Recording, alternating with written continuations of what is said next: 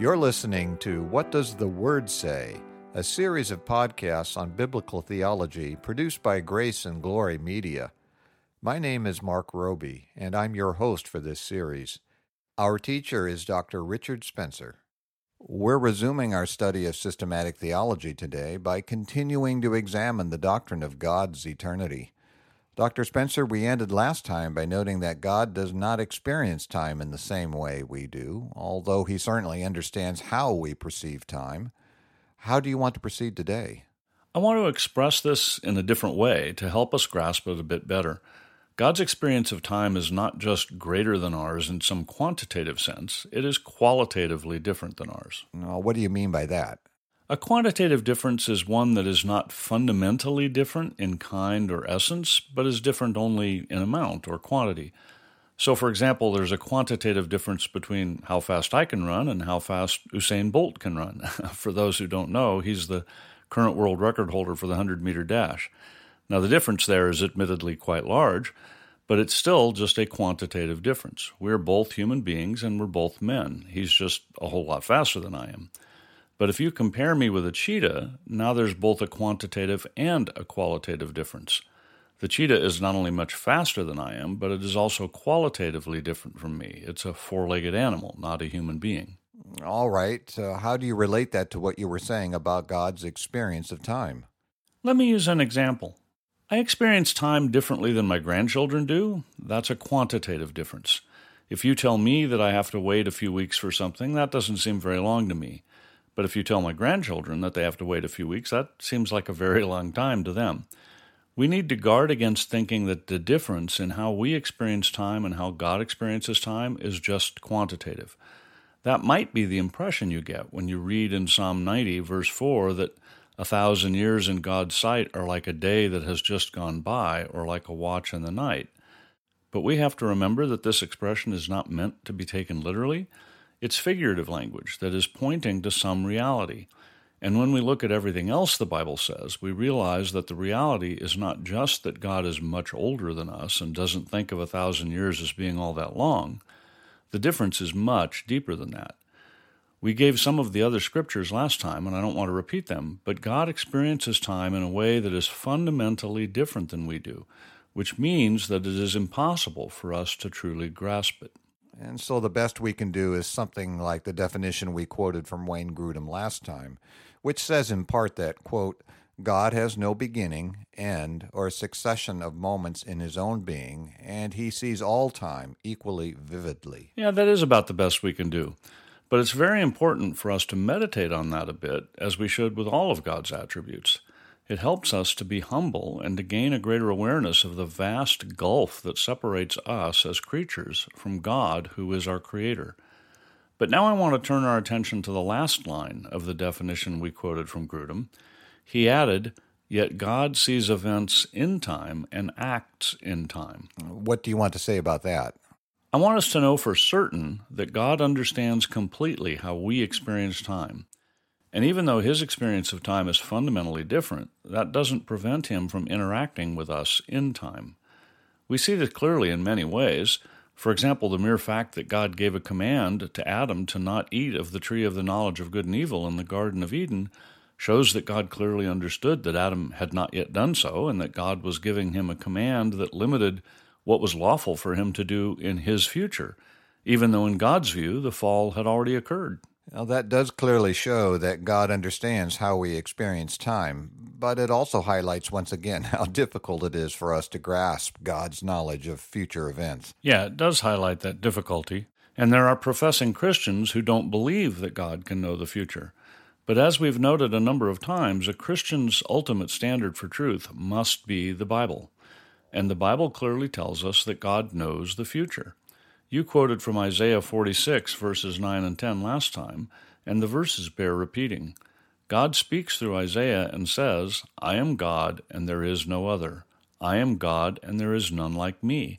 I make known the end from the beginning, from ancient times what is still to come." And those verses certainly rule out believing that God doesn't know the future. It definitely does rule out that view, and it isn't just those verses. There are many places in the Bible that speak about future events. For example, when we discussed extra-biblical evidence that corroborates the Bible, we mentioned the prophecies Isaiah made about Cyrus, the king of Persia. We find those in Isaiah 44 and 45. We discussed those at some length in Session 20, so I won't repeat them here. In that same session, we also looked at some Old Testament prophecies that were fulfilled in the life, death, and resurrection of Christ, and we limited ourselves to Old Testament passages that are attested to in the Dead Sea Scrolls, which are known for certain to have been written before the time of Christ, so there's no chance that they have been modified. Yeah, that was a fascinating session, and it might be good to remind our listeners that all past sessions, with their full transcripts and references, are on the whatdoesthewordsay.org website. That is a good reminder. And we could add that they can request a free copy of the book Good News for All People if they go to the website. But getting back to the Bible telling us about future events, if you think about it for just 1 minute, the entire Christian faith makes no sense if God can't tell us about future events. The whole point of the faith is that we are all sinners, deserving God's judgment, and He has told us most explicitly in Hebrews 9:27 that, quote, man is destined to die once, and after that to face judgment, unquote. And the whole message of the Bible is that there are only two possible outcomes at that judgment. Either we will stand on our own and be condemned to an eternity in hell, or we will have surrendered to Jesus Christ in this life, in which case He will own us as His possession, and we will go to spend eternity in heaven. I like that idea. So do I. And we're told in 2 Peter 3, verse 13, and in Revelation 21, verse 1, that there will be a new heaven and a new earth, which implies that this earth will be destroyed, as we're told in 2 Peter 3:10, where the apostle wrote that, quote, the day of the Lord will come like a thief. The heavens will disappear with a roar. The elements will be destroyed by fire, and the earth and everything in it will be laid bare. Now, that will be global warming on steroids. That's a fair description, but it's also a very serious matter. The entire Christian faith is predicated on the truthfulness of the biblical view of history. As Paul wrote in 1 Corinthians 15, verse 19, if only for this life we have hope in Christ, we are to be pitied more than all men. The Christian faith is not focused on this life. It is focused on the life to come. The biblical view of history is linear. Time and space and this universe had a beginning, and this universe as we know it will have an end. And there is a purpose to that history. The purpose is for God to gather together and perfect all those whom He has chosen to be part of His eternal kingdom. Everyone else will go to hell, starting with those who have never heard the gospel because they still had sufficient evidence to know that God exists and yet they didn't seek Him, and including those who outright reject the gospel, and finally also including those who falsely claim to be Christians. That is very serious indeed. And none of this makes any sense unless God knows the future with absolute certainty, which, if you think about it for a minute, also means that He has control over the future. We'll discuss that more in a later session, but it's a logical necessity. If there is anything outside of God's control, then He cannot know for certain what will happen. I think we've established that the Bible teaches us that God does know the future. Yeah, there are many verses we could cite to support that fact, but it isn't necessary. If anyone seriously doubts it, they can go back and listen to some of our earlier podcasts, and they can just read the Bible for themselves. It's filled with statements about the future. If we say that God knows the future perfectly, does that exhaust what He knows that we don't? Definitely not. God also knows about events that would happen if things were different. For example, in 1 Samuel 23, 9 through 13, we read about David seeking God's counsel when he was being pursued by Saul. He was in a walled city at the time called Keilah, which could be a trap. And when he hears that Saul is coming for him, we read in verse 12 that, quote, David asked, will the citizens of Keilah surrender me and my men to Saul? And the Lord said, they will, unquote. As a result, David left the city, so the citizens never did surrender him. Then, to give an example from the New Testament, in Matthew 11, verses 22 to 23, we're told that Jesus said, woe to you, Chorazin, woe to you, Bethsaida. If the miracles that were performed in you had been performed in Tyre and Sidon, they would have repented long ago in sackcloth and ashes. And you, Capernaum, will you be lifted up to the skies? No, you will go down to the depths. If the miracles that were performed in you had been performed in Sodom, it would have remained to this day," unquote, which clearly states that God knew what would have happened if circumstances had been different.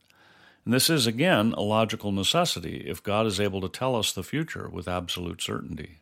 We've spent several minutes now proving that God knows the future and all possible events as well. But you were talking about the fact that God sees events in time and acts in time. Do you have more to say about that? Yes, I do. In Galatians 4, verses 4 and 5, we read, quote, "But when the time had fully come, God sent his Son, born of a woman, born under law, to redeem those under law, that we might receive the full rights of sons," unquote. And this statement clearly shows that God understands and acts in our time frame. Otherwise, the statement, "when the time had fully come," would make no sense. Yeah, good point. Another example is seen in Acts 17, verses 30 and 31. We read there that, quote, "In the past God overlooked such ignorance, but now he commands all people everywhere to repent. For he has set a day when he will judge the world with justice by the man he has appointed. He has given proof of this to all men by raising him from the dead," unquote. And this passage speaks explicitly about God acting in the past, but now doing something different, and about his having set a day in the future when he will do something else. That should be more than sufficient to show that God understands and acts within our experience of time. Yeah, I agree. Well, are we done with discussing God's eternity? Well, we will be as soon as I mention that God's eternity is sometimes also called his infinity with respect to time. Okay. Let me summarize what we've said. We have been speaking about the doctrine of God's eternity and have established that God does not experience time the way we do. For him, the distant past and the distant future are known just as immediately as the present is. And yet he understands how we experience time, and he acts in time to bring about his eternal purposes. What attribute would you like to discuss next? I want to talk about God's omnipresence. Which means that he's present everywhere. That's right. Just as there is no time, which is somehow more vivid in God's sight, so there is no particular place that is more immediately experienced by him. And just as God's eternity is sometimes called his infinity with respect to time, so his omnipresence can be called his infinity with respect to space. Charles Hodge wrote that, quote, "The infinitude of God relatively to space is his immensity or omnipresence. Relatively to duration, it is his eternity," unquote. That language is a bit outdated, but I think the point is clear. Yeah, that's an interesting connection. And I think it highlights that we have much the same type of difficulty in understanding the doctrine of God's omnipresence as we did understanding his eternity. You're right. It is very much the same difficulty, especially when we specify that we don't mean that God is just so big that our universe cannot contain him. If that were what we meant, then we could only say that a tiny part of God's being is present here on earth. But that is not at all what the Bible teaches. In order to be clear in our discussion, let's again use the definition that Wayne Grudem gives for this attribute.